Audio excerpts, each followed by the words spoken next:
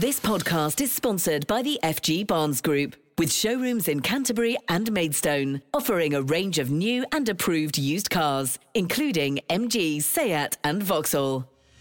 Kent Online News. News you can trust. This is the Kent Online Podcast.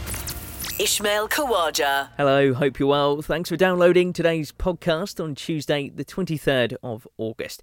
There's more anger over sewage spills, and we look ahead to Gillingham's match tonight. But first, the court's heard how a dad of three used a shovel like a baseball bat in an attack in Herne Bay. Reece Cannon went after his victim while children were watching in February. Well, Lucy joins me now with more on this. It sounds pretty shocking, doesn't it? Yes, well, the former Canterbury college student who's from Baymews pulled up in a black car with three others, getting out armed with the shovel. He repeatedly hit his victim on the head and broke his leg just as children were leaving school. The sharp edge of the tool also cut his face, causing a deep gash. Prosecutor Anthony Hook told Canterbury Crown Court that the defendant could be heard saying, "I don't care, I'm going to kill you." And this wasn't the first time he'd been violent, was it? That's right, he has a long list of previous convictions, including headbutting, punching, strangling and biting a former girlfriend on her face. On that occasion in 2018, he was jailed for 35 months. So what was the outcome this time? Well, at an earlier hearing, the 30-year-old admitted grievous bodily harm with intent and possession of an offensive weapon. During the sentencing, recorder Amy Nicholson told him it was fortunate the attack was not fatal and jailed him for 8 years. He must serve at least 2/3 of his sentence before he's considered for release, plus another 4 years on licence. Thanks, Lucy. Kent Online reports. Our other top stories today. A man's due to go on trial next month accused of attempted murder following a stabbing in Tunbridge Wells. The victim was attacked at a property on Upper Grosvenor Road last Thursday and managed to drive away before calling an ambulance. He's now in a stable condition. A 44-year-old has been remanded in custody until the hearing at Maidstone Crown Court. The number of asylum seekers crossing the Channel to Kent has hit a new daily high. 1,295 people made the dangerous journey in small boats yesterday. Tory leadership candidate Rishi Sunak says he set out a detailed plan on how to deal with this. It involves removing the European definition of asylum, moving to a different international definition that will help us remove people. I will do whatever it takes to make the Rwanda plan work, because we must have control of our borders, and as Prime Minister, that's what I will deliver. His rival Liz Truss has also promised to push ahead with the Rwanda plan, but charities are among those taking legal action. They claim it won't work and we need safe and legal routes for refugees instead. Kent Online reports. It's feared ongoing sewage leaks on the Kent coast are putting people off visiting. Those swim warnings have been in force at several beaches in the county after wastewater was released into the sea during heavy rain last week. It's also affecting businesses. Graham West sells shellfish in Whitstable. Every time it hits the media, I will then go from selling thousands of oysters. My green bin behind me, in October last year, 5,000 oysters I dumped in that skip. Live, healthy, they had to go in the skip. No one wanted to buy an oyster from Whitstable. I can only keep them so long before they go in the skip. And that is where they went, in a skip. Perfectly good oysters. The law says I can't put them back in the sea, but I cannot sell anything from this water because it has been blighted. I now have to buy Jersey oysters, which costed me over 20 odd pence an oyster more to sell.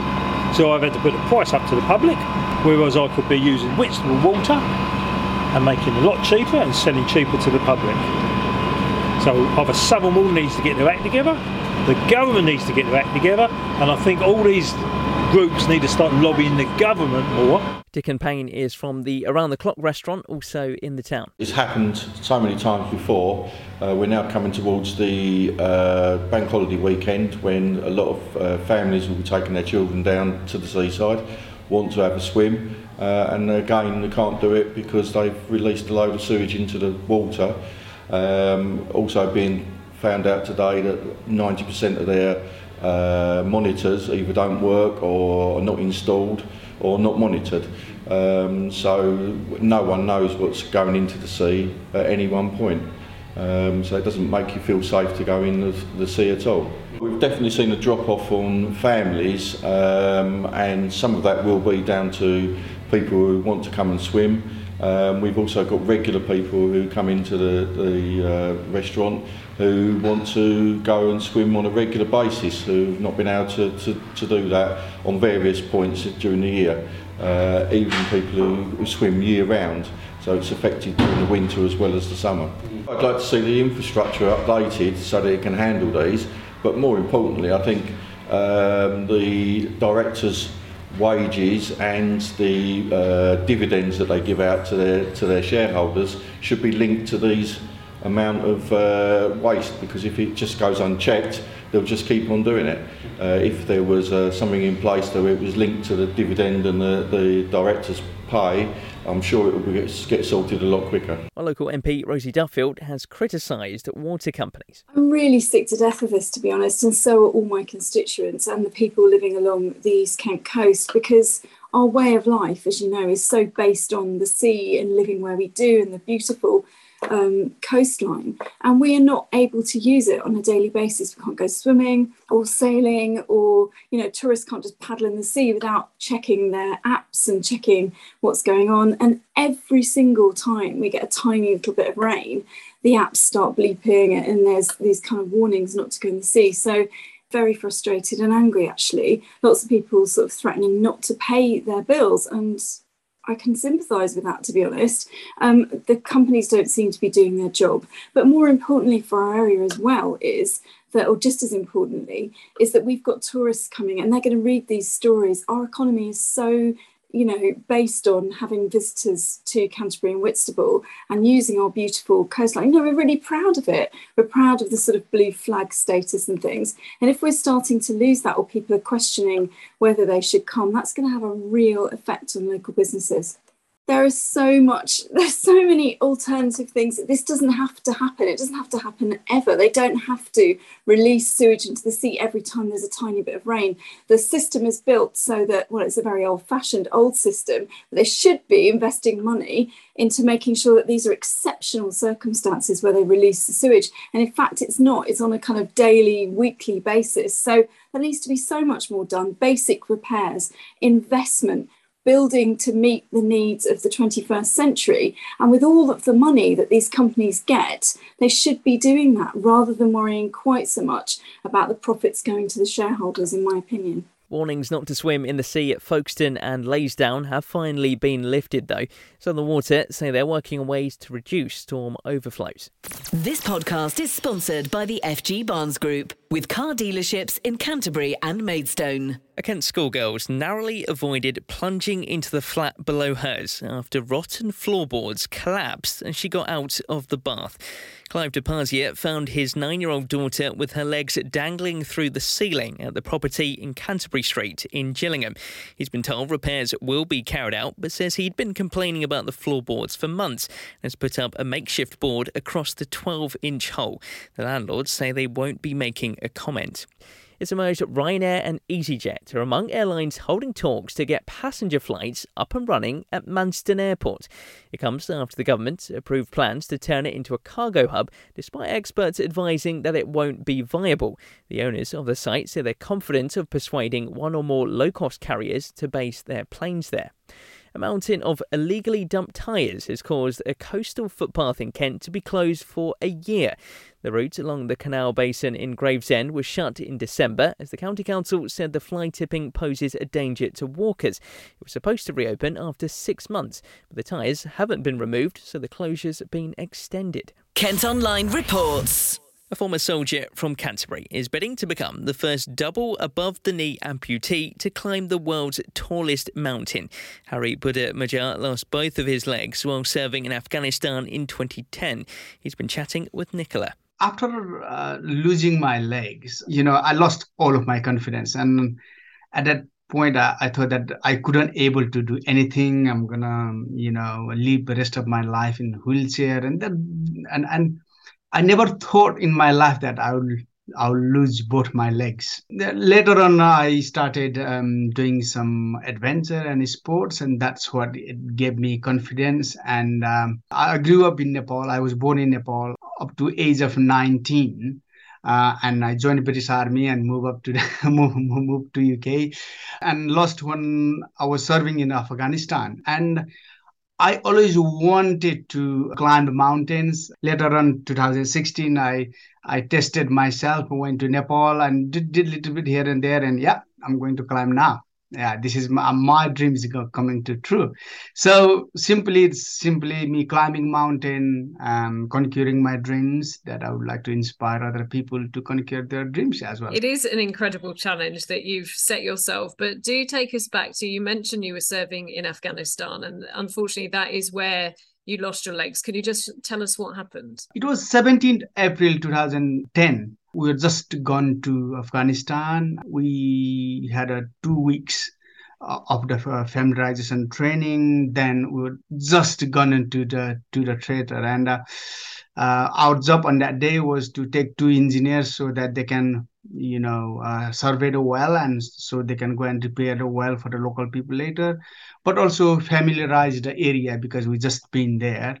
And we are 20 people in the squad. We're in all single file, just walking, and suddenly went bang, and my life changed in split seconds. To say that you want to do this climb, I mean, most people wouldn't even dream of doing it. Can you explain how for you the climb will work? Do you wear prosthetics or do you not wear prosthetics? How do you climb a mountain that size? Yeah, I wear prosthetic legs. Lots of people say that, I wouldn't have frostbite, but honestly, I would have. I also can't afford to lose more limbs. So yes, all prosthetic legs are adapted for me. And I'm trialing now heated socket. So in cold, it's very cold. So I wear silicone liners, carbon fiber sockets, and which is metal attached to it. In cold, it is very, very cold, and in warm, it's very warm. So I wouldn't have a problem warm on the mountain, I guess, but I think I will have lots of cold. So to just prevent frostbite and keep my stomach warm, I'm trialing some heated sockets. Everything is I have to adapt. Normal shorts or trousers wouldn't work for me, so I have to adapt that. Summit suit, I have to adapt that. Good thing is I wouldn't need like a full sleeping bag because I'm short. It's quite expensive, isn't it, to climb Everest? Tell me a little bit about the fundraising that you've got to do. Yeah, it is very expensive. Kit equipments are expensive, but also I need to take a couple of more my team that who can assist me as well. So I need to pay for them. So that makes it more expensive. And yes, we have just launched a crowdfunder and raising some fund from there. Some of my communities and my friends, families, charities who donated me some money. But that's not enough. It's very, very expensive. And what have your family said to you, Hari, about this challenge? Are they supportive? Are they a bit concerned about you? Initially, they were quite concerned that, my wife said, we have already suffered quite a lot and we don't want suffering again. And which is very understandable. But I think if we say there's, dangerous, then everywhere is danger. I think it's coming out of our door is danger, walking in the street is dangerous, driving around is dangerous. So if we think, everything is dangerous, then we couldn't able to do the things that what we wanted. And so once you training, like say, going to war is dangerous, right? but we train for that. We set our mindset for that, but also we calculate all the risk and minimize as much as we can. So at the moment, they are happy. He's already managed to climb Mount Kilimanjaro and Ben Nevis on prosthetics.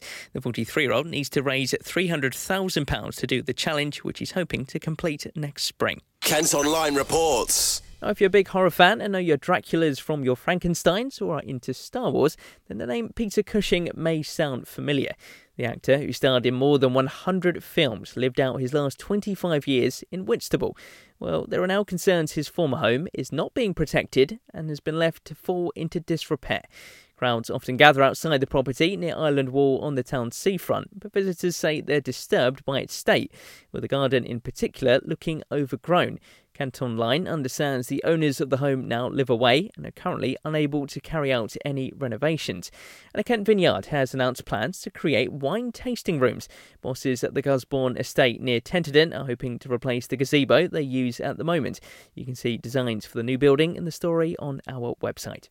Kent Online Sport. Football and Gillingham take a break from League 2 action tonight when they play in the second round of the Carabao Cup. The Gills welcome League 1 side Exeter City to Priestfield following a 0-0 draw at home to Walsall on Saturday. Our sports reporter Thomas Reeves has been looking ahead to the game. There'll be changes to the side for Gillingham.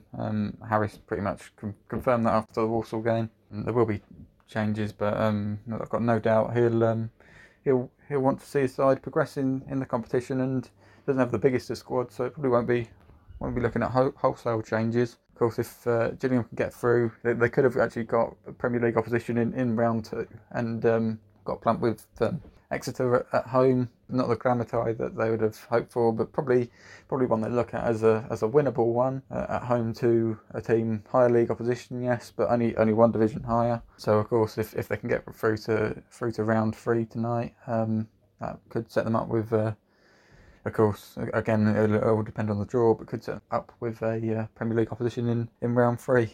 It sounds like Gillingham's defence might be in for a busy night if Exeter's first round tie was anything to go by, though. They won 7-0 at Cheltenham, so yeah, definitely could be a busy night for the Gills back line. So maybe won't be too much tinkering with that. Don't want to be bringing in sort of too many players that are new to the level, because that'd be quite the lesson and a balancing act. I'm no doubt Neil Harris will be trying to sort of get right. Although Exeter actually lost to Cheltenham in the league at the weekend, so they come into the game on the back of a defeat. So it'll be an interesting night. The pressure off the Gills slightly, away from league action. Exeter on the road. Exeter now in League 1 and Gillingham in League 2, of course. But the last time they met was not that long ago, November 2020. They met in the FA Cup. And actually at the time, Gillingham were the League 1 side and Exeter were the League 2 side. So not a lot between the clubs in terms of stature and size of the club. Thanks, Tom. Kickoff is at 7:45. That's all for today. Thanks ever so much for listening. Don't forget, you can follow us on Facebook, Twitter and Instagram. You can now get access to the ad-free Kent Online premium site by subscribing at kentonline.co.uk/subscribe. News you can trust. This is the Kent Online Podcast. This podcast is sponsored by the FG Barnes Group, with showrooms in Canterbury and Maidstone, offering a range of new and approved used cars, including MG, Seat and Vauxhall.